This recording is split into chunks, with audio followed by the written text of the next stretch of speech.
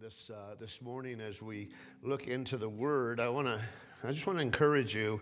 We're going to be looking at Judges chapter 6. Will be our primary verse this morning, or set of verses. But we've been on a series called You in 5 Years, and we've modified it just a little bit on the subtitle today to be Preparing for the Near Future. And I know we've been thinking about planning further out, and we should do that. And hopefully this will be a part of you planning further out. But a subtitle of this message is Preparing for the Near Future. We started out a few weeks ago asking ourselves, who do we want to be in 5 years? And then we asked ourselves, why do we want to change? Why do we want to be different? And then we went on to talk about how that might happen. We talked about step by step. And then last week, we talked about from evening to morning. And that's still resonating in my heart as to how the Jewish people thought and how God established the timetable to begin in the evening and prepare us. And, as just as a side note, as I was thinking about that and meditating on that and talking about that to different ones, that all of a sudden it struck me that as Israel prepared their day in the evening, one of the reasons that they did that, I'm sure, is because God often spoke to people in dreams and visions in the evening. And so they were preparing their hearts before they went to bed to hear God to start their day. And so I just want to encourage you to take that particular teaching. You can see it online. If you want to go back and see it online, you can do that. But it's a powerful concept and a powerful thought, starting our day in the evening. Now, as we look to the future, even the near future, I thought about, which things should be priority to us.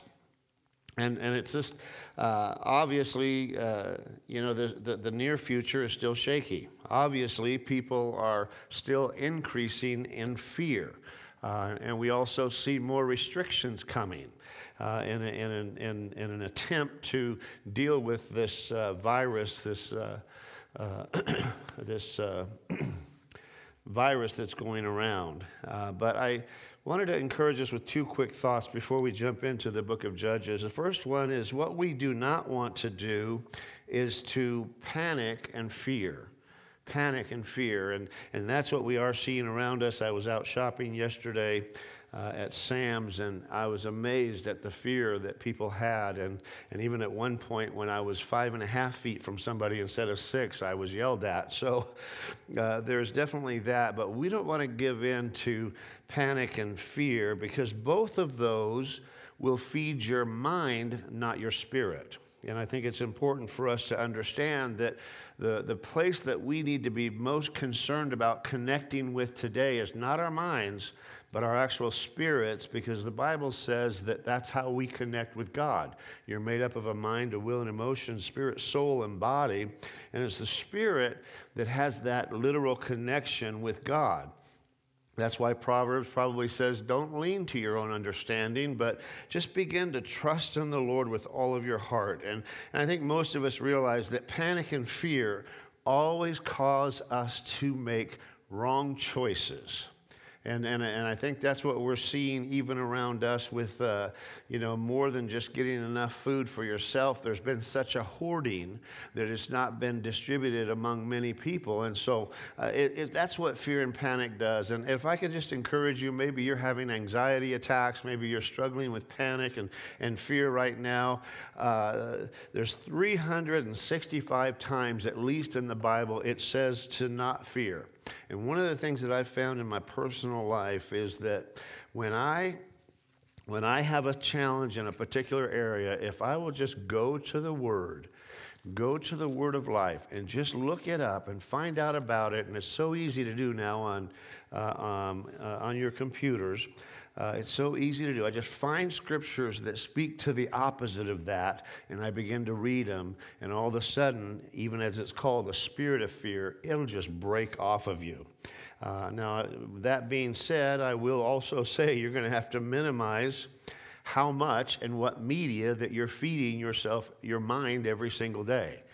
because you may be adding to your challenge there, because that's going to be feeding really more your mind than your spirit.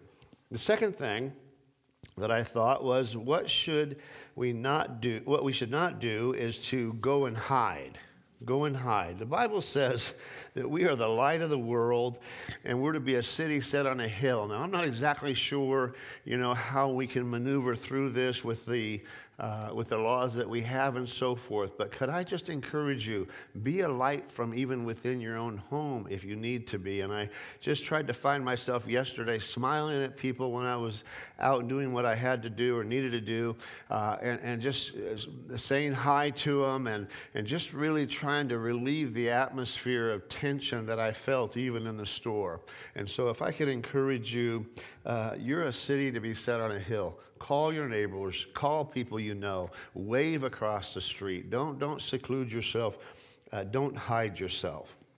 Now, what we want to do this morning is I wanted to look at a chapter in the Bible, and we'll look through most of it this morning. Again, Judges chapter 6, if you want to turn there. But I want to give us a little bit of background. But before I do that, I'd like to just pray. So if you just maybe pause with me here and join me in prayer. Let's pray for revelation. God, we thank you for your word. We thank you that it is powerful. It's sharper than any two-edged sword. It does a work inside of us that only you can do. It's going to feed our spirit man this morning. It's going to feed who we really are this morning. And I pray that every one of us, God, would be able to lock into this, because there's no bounds to your spirit. There's no bounds to your voice. There's no bounds that can stop the preaching of the gospel and the power that it brings. So, Father, we receive it this morning as the word of God.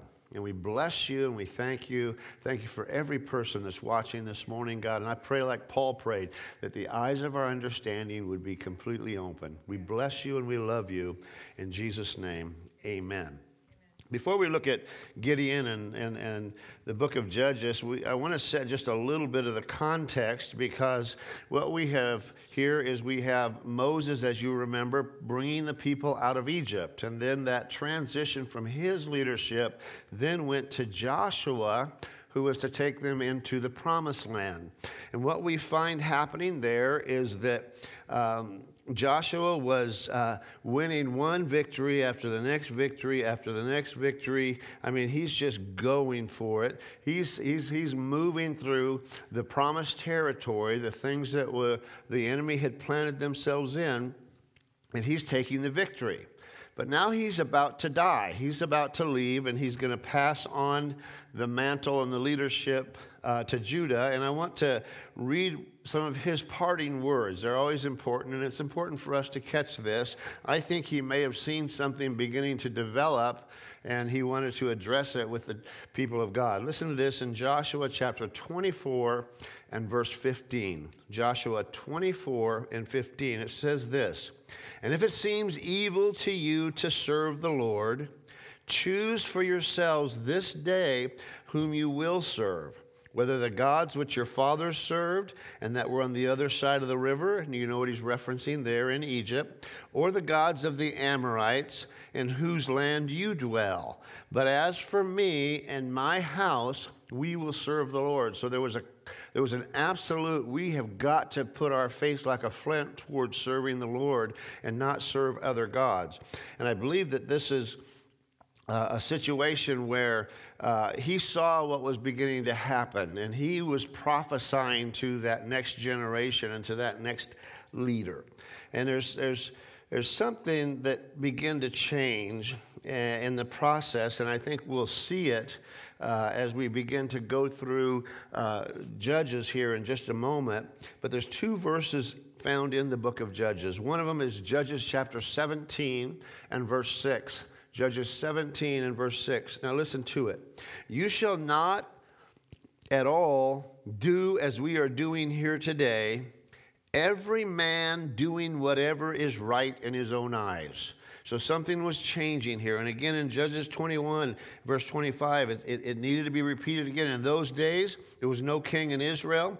Everyone did what was right in his own eyes.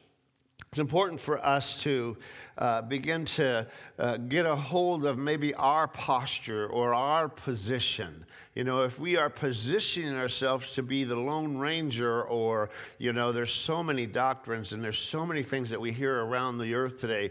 You can turn a channel anywhere and get a gazillion different opinions and so forth on the Bible. But this is what the warning is. Hey, don't do what is right in your own eyes. There's a main line that God has for us, and if we will stay on that, we will be safe and covered. Numbers chapter 15 and 39, Numbers 15 and verse 39 is very telling. It says, "Remember all the commandments of the Lord and do them, that you may not follow the harlotry to which your own heart and your own eyes are inclined." So he's saying you got to be careful. There's something within the older nature of man, or the carnal nature that pops up in us, that will lead us to lean toward our own understanding and everybody doing the thing that's right in their own eyes. And I just want to stir your heart up today that as we begin to go through the book of Judges here, I'm going to read through it. I'm going to make a few comments. You should be able to follow along pretty easily, and then I'm going to give us 2 or 3 points at the end of it that I think we can take home with us and to help make a difference in our future, and especially our near future in particular. Judges chapter 6. We'll start with verse 1. Again, I'm going to read through it, and I'm just going to comment as we go, and then I'll give us some points. Number 1, in the first part, which is really what maybe Joshua was seeing before he died and what he was prophesying and warning them of. It says in verse 1, it says, "And then the children of Israel did evil in the sight of the Lord. And so the Lord delivered them into the hand of the Midians for 7 years." So in other words, because of the evil that was rising up within them, and we'll see later that it was actually idolatry, because of the evil that was rising up in them, it's almost like he was taking his protective covering off of them, which would have left them weaker than the enemies of the Midianites. Verse 2, "And the hand of Midian prevailed against Israel. Because of the Midianites, the children of Israel made for themselves dens and caves and strongholds which are in mountains." In other words, they began to hide. They got fearful. They got filled with anxiety. And when they heard that the Midianites were going to come, they ran to these caves and hid themselves. So it was, verse 3, "Whenever Israel had sown, the Midianites had come up also. The Amalekites and the people of the east would come up against them." And then even as I was reading that, I thought, wow, how many times have you sown maybe a seed only to feel like, wow, what happened to it? You know, where's that sow and reap idea? It doesn't seem to be working. Well, maybe there's a clue here that maybe the enemy has a doorway or an entrance to come in and destroy the fruit that God has for us. Verse 4, "Then they would encamp against them, and they would destroy the produce of the earth as far as Gaza, and leave no sustenance for Israel, neither sheep nor ox nor donkey. For they would come up with their livestock and their tents, coming in as numerous as locusts. Both they and their camels were without number, and they would enter the land to destroy it." And so what we see now in verse 6 is the result of that. So Israel was greatly impoverished because of the Midianites, and so the next thing that we see here in this scripture is that the children of Israel begin now to do what I am going to call us to do at the end of this message, and that is, it says that as they became impoverished, as the enemy was winning, it goes on to say, "And the children of Israel cried out to the Lord."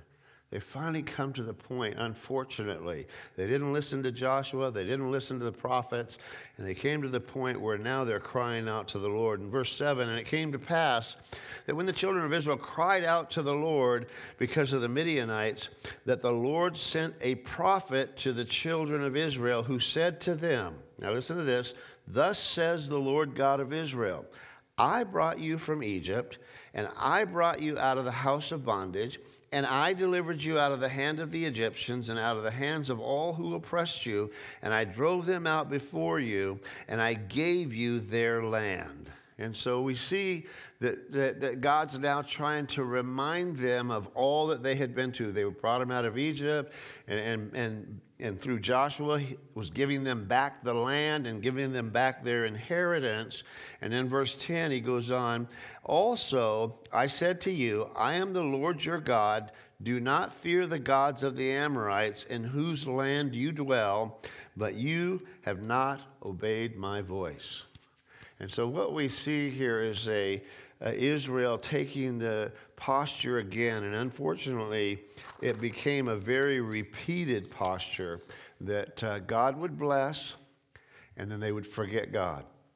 And not only would they forget God, once they forgot God, then they would begin to turn to the idols around them. Verse 11.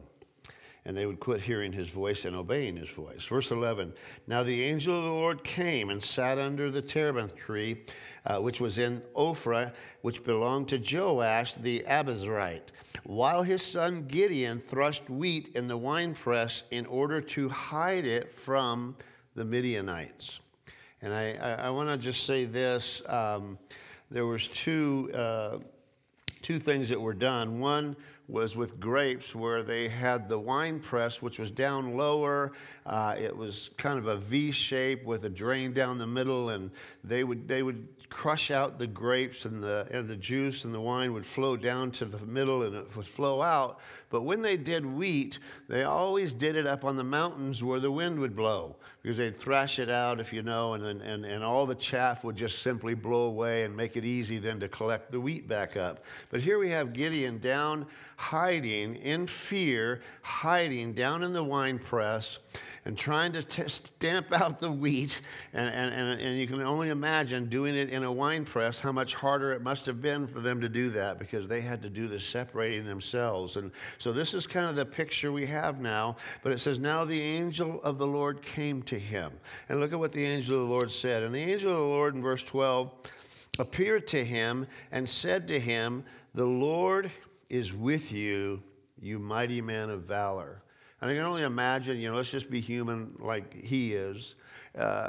You're down there in this wine press trying to do this wheat thing. It's at an angle. It's probably filled, with leftover grape juice, and there's no wind, and you're working your tail off to do what could be done easier if you weren't afraid, if you weren't hiding.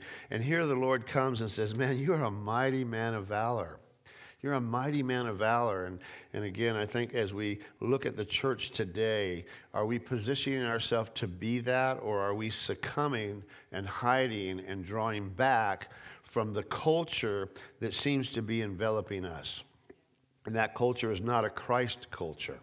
It's really what you want to wonder about the Antichrist. It's an Antichrist culture that's rising up around us. And we just need to recognize that, be real with it, and also realize that, are we hiding? If we are, it's time to come out. That's what the Lord's calling us out to be. Verse 13, and Gideon said to him, O my Lord, if the Lord is with us, why then has all of this happened to us? And where are all of his miracles which our father told us about, saying, did not the Lord bring us up out of Egypt? And now the Lord has forsaken and delivered us in the hands of the Midianites.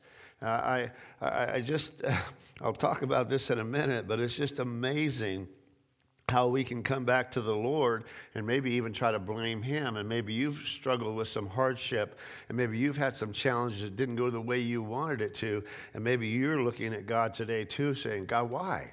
Why and where are the miracles? And I hope today, by the end of the day, that you'll recognize what we can do to turn that around and to change that, and also to realize that it really wasn't the Lord after all. We serve a good, loving Father who's out to see your success. He's out to see your life be what Jesus said about giving us an abundant life. He's not out to destroy you. Verse 14, and then the Lord turned to him and said, go in this might of yours, and you shall save Israel from the hand of the Midianites. Have I not sent you? Have I given you the prophetic word? I've already called you to do this. I've given you the promise, and even the promise is going way back to the forefather, the father of faith, Abraham. Haven't I given you that promise? And so he said to them, O Lord, listen to his response, because this is sometimes where we stand. So because we have promises right here about the victory. We sang about the victory this morning. We have promises about the victory. There's so much in here about you being the head and not the tail, and the victorious one, and how we get the victory, and that we're not going to lose this battle. And yet we sit back sometimes and we respond just like this. And so he said to him, "O my Lord, how can I save Israel? Indeed, my clan is the weakest in Manasseh, and I am the least in my father's house." Wow. What a comment. You're having an encounter with God himself, and you're still coming to him with this. And it's just where he was at. He was being honest, but it's just not where he was positioned to be. In verse 16, and the Lord said to him, "Surely I will be with you, and you shall defeat the Midianites as one man." So he's bringing back the prophetic word again to him, the prophetic promise to him that even was spoken before.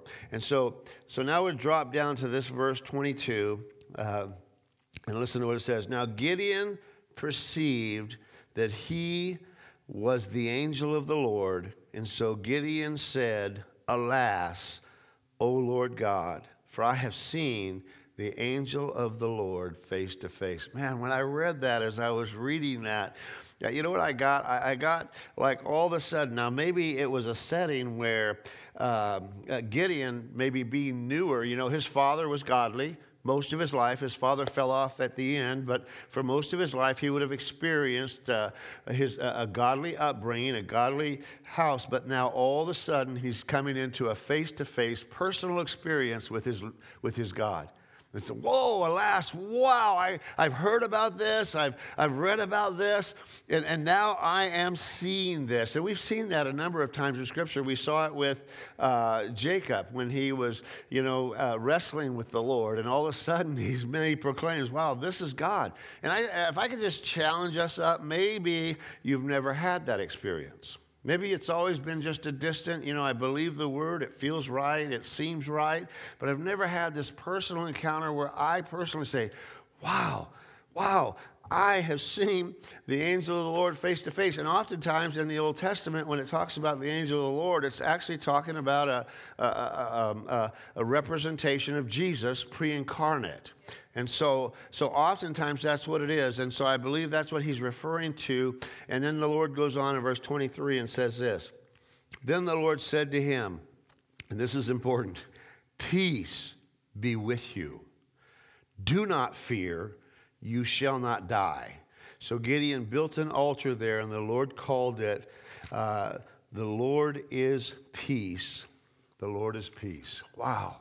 What happens when we step into an encounter with God? It's no longer just a church experience. It's no longer even a basic salvation experience, but I'm going further with this. I'm literally coming into the place where I'm hearing God. I'm responding God. He's speaking peace into me. He's speaking courage into me. He's speaking my life into me. He's speaking my destiny into my very life, my very being, the very thing that I might reject if I don't have an encounter with him. And I hope that as we're done with this message, that you will be stirred up to cry out to God for a similar experience that he had, keeping in mind he was a man of like nature, just like us.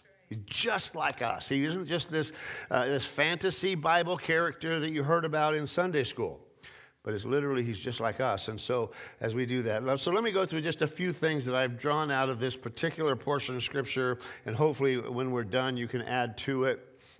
Number one, I think it's important for us to expect to hear from God, to expect to hear God's voice. As I just said a moment ago, I think Gideon was familiar with God, but all of a sudden it was like, wow, this is God. I'm encountering him. And so as I thought about that, I thought, how do we hear from God? And let me just give you several ways to consider. The first one is Scripture. Obviously, Scripture. You go there. It'll give you the foundation for everything else you hear or dream. Second way is through dreams. They still happen. People still have dreams. You can still have dreams. What about visions? You can have visions. Maybe they're day visions. Maybe they're night visions. What about the Holy Spirit? Just the Holy Spirit just downloading into you. You connect with him on a regular basis, and you hear the Holy Spirit. And then what about prophetic people? There's prophets in the land, and they're even speaking life into the church today. And we're hearing that, and we've heard many prophetic words, even lately, just about staying focused, don't lose focus. I know recently just some very well-known prophetic people, some in our church and some out, are saying, hey, it's time to be prepared. It's time to prepare. Potentially in the midst of this outbreak of coronavirus, there's going to be a revival that springs out of it. How many want to believe for that? And take what the enemy means for evil and allow the Holy Spirit to turn it to complete good, and just to begin to believe God. But we've got to understand, we've got to hear from God. I wrote this down as I was pondering this particular point. Your expectations, okay, what you think about, what your expectations is, turn into vision, which turns into prayer, which turns into results. Your expectations, in other words, I'm beginning to stir my heart up by what I'm reading here, what I'm learning here in the Bible. My expectations turn into vision. Now I'm beginning to see things myself. I'm seeing it through through the scriptures first, but as I'm seeing it, the Holy Spirit's beginning to speak to my own personal life through it, and then from there, that vision then turns into prayer. Prayer changes things. Prayer is what's going to make the difference in all of our lives in 5 years. It's going to make the difference in our lives. It turns to prayer, but then what we're going to see is that it also turns into results. And as we see this happen in Gideon's life, he completely turned the picture around for the next 40 years because he was faithful and dedicated to do what God was calling him to do. So I just want to just briefly ask you about your secret place. Where's the place that you meet with God? Because that's one of the things we'll see in a moment that he did do. He pulled aside after his encounter with God. He immediately went and built his own altar. And he began to remove the idols, but he had to build his altar. And that altar represents the meeting place of God. It always has throughout Scripture. And so I want to just ask you, where is your altar? Where is your meeting place and your sanctuary? If I could just be open, mine is downstairs. It's really early in the morning. Nobody else is awake, which is nice. And there's a little chair I have here in the corner of my family room. And I sit there, and it's just like that's where I meet with God. There in the coffee pot, of course. They're closely connected. But it's just that place that I've established that every day, that's the first thing I'm going to do is to go meet with God. And I have found through the years, I've had different places like that where we've lived or where I've worked, where I establish a place where I go there every single time. And I don't know what there is about that, but if I could just challenge you up in it, you will meet with God. You'll meet with God, and he will begin to meet with you in a unique way, just simply. Even if for 15 minutes, just go sit in that chair, sit on that floor, sit on that pillow, and I don't suggest the bed, because you know what'll happen there. It's a nice attempt, but you may not succeed. You need to get up and do it. But listen to Psalms 40. I waited patiently for the Lord to help me, and he turned me, and he heard my cry. He lifted me out of the pit of despair. In other words, I'm in despair when I'm visionless, when I have no vision. He lifted me out of that, out of the mud and the mire. He says, he goes on to say, and as I read that, I thought, man, that's just like feeling stuck. You're in mud, you're in mire. But he's lifting me. He set my feet on solid ground, and he steadied me as I walked along. I just think that's so special. I envision just helping my kids learn how to walk. This is what God does for us. He just takes us along. And he gives me a new song to sing, a hymn of praise to our God. In other words, I'm coming back with fresh expectation. You know, I'm singing, look what the Lord has done, and what does he want to do, and something's stirring up. There's a new song that's rising up inside of me that I begin to sing myself. And, it may not, nobody else may Google it, or it may not make it on the big table, but it means something to me. It says, many will see what he has done and be amazed, and they will put their trust in the Lord. Oh, the joys of those who trust the Lord, who have no confidence in the proud or in those who worship idols.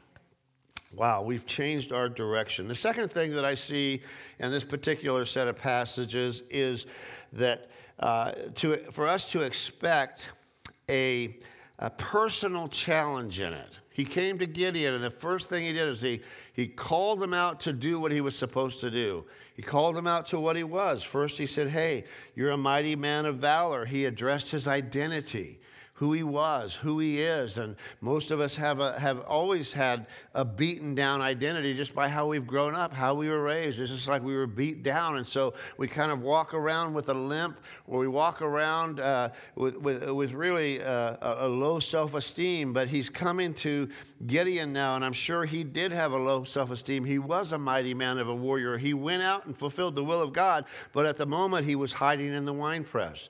And you can just imagine how you would feel. And I just want to encourage you, no matter who you are, no matter what you've accomplished, no matter what you feel about yourself, if you'll capture the vision that God has for your life, you will be absolutely amazed at what he will do and how he will use your life. He's not looking, he even says that. He says, I'm not looking for many mighty and strong and wise and noble. I am looking for those who will follow me and be obedient to me. It's an amazing thing. The third thing is that we have to learn how to reject those personal excuses. Remember what Gideon said. He said, oh, I'm the weakest. We're the weakest of all the tribes. We're the smallest and the weakest. And then he goes on and he attacks himself again. And I am the least around here. And so I just see in that, I think, wow, you know, I've felt that way before. I'm sure many of you have. It's just like, wow, we just feel like less than who we are with the help of God. And this is what we have to see. With the help of God, we can really do all things through Christ. But if we step back and we say, oh, I'm just the least or I'm less, I think what you'll find yourself doing is drawing back and not really even hearing what God's trying to ask you to do because you've made it so small, you've just come up with it. The fourth thing that I think that we glean out of this particular thing is I need to be willing to intercede for those who are far from God. And I like that about Gideon, because once he reestablished the altar of God, he then went back to the people of God, and he began to do it for the people. It wasn't just about him.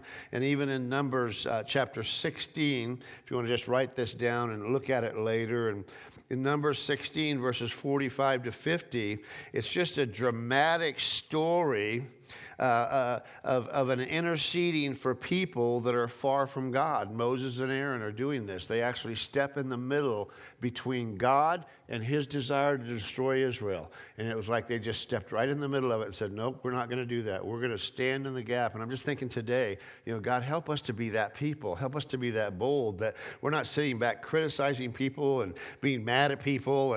But we're interceding, and we have an opportunity to do this, to intercede for the people around us and around our world. Intercession will always lead us to action and results.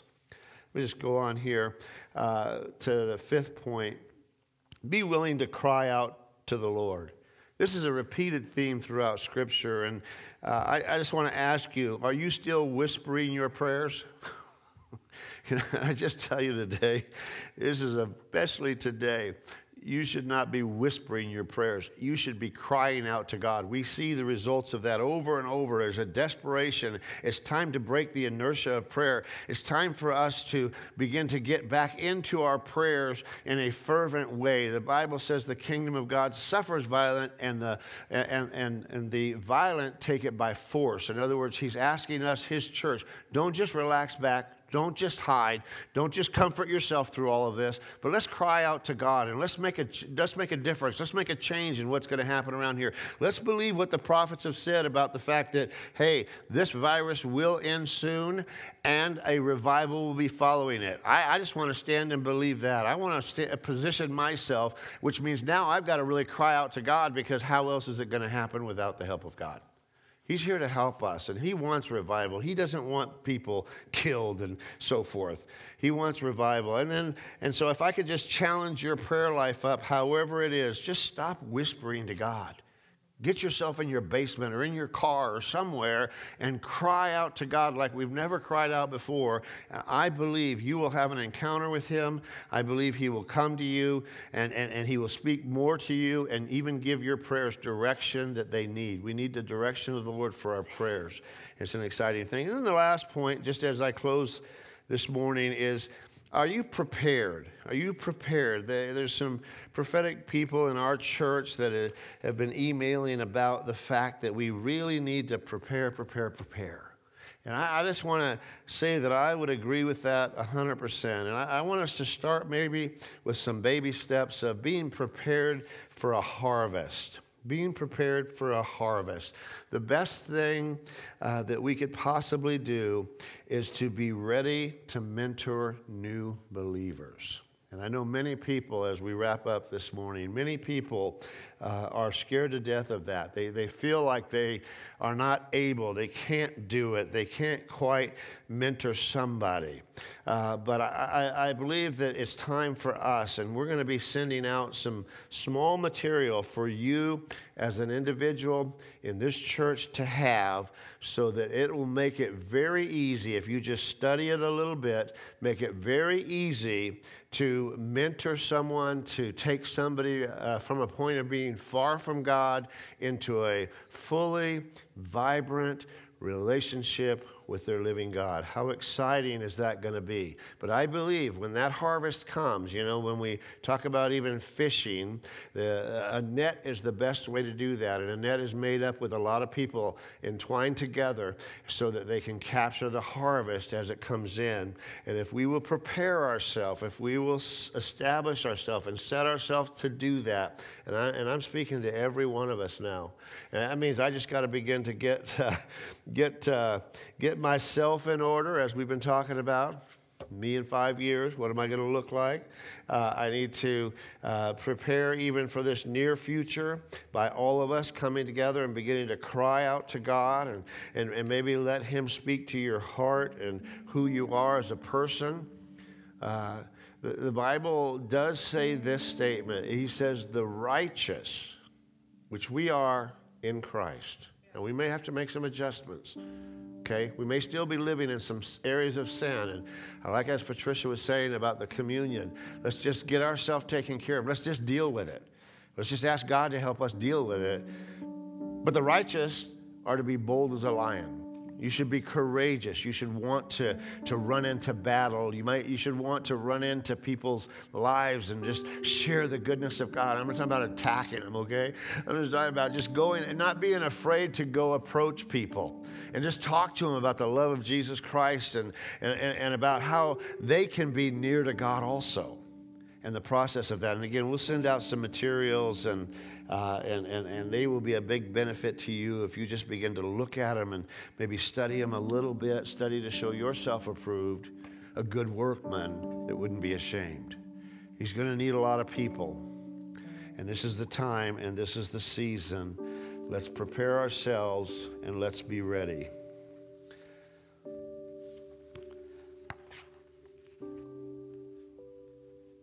Let's go ahead and just close your Bibles for just a moment, and let me close with this. We sang the blessing song in closing last week, and I thought that was very powerful, very powerful. Really ministered to me and still is. It's zooming around the world. But this song came to me this morning, and I want to just read some of the verses of it, and it's so very familiar, but it's so true still. My hope is built on nothing less than Jesus' blood and righteousness. I dare not trust the sweetest frame, but wholly lean on Jesus' name. On Christ the solid rock I stand. All other ground is sinking sand. All other ground is sinking sand. When darkness seems to hide his face, I rest in his unchanging grace. In every high and stormy gale, my anchor holds within the veil. O Christ, on Christ the solid rock I stand. All other is sinking sand. His oath, his covenant, his blood support me in the whelming flood. When all around my soul gives way, he then is my all. Let's just pray. If you're maybe far from the Lord this morning, you're watching, you kind of got onto it and you're watching and you're just far from the Lord. You wouldn't say you had that experience like Gideon had, that all of a sudden, boom, and just an excitement took place inside of his heart. Can I just invite you to do that this morning? The Bible says that he so loved you that he gave his son. And he just says, hey, if you'll believe on him, that he died for your sins and that he rose from the dead, that you could be then saved. And he just says, believe that in your heart and confess it with your mouth. And as I pray right now for you, would you just maybe say that prayer to him if you haven't yet, or maybe if you've just been distant from him and you're not seeing this experience and hearing his voice and getting maybe visions and dreams, maybe you could just this morning, as I pray, ask him to touch you this morning. Father, we thank you today. Oh, there's no bounds for you. You don't hold anything against us. When we cry out to you, you always come.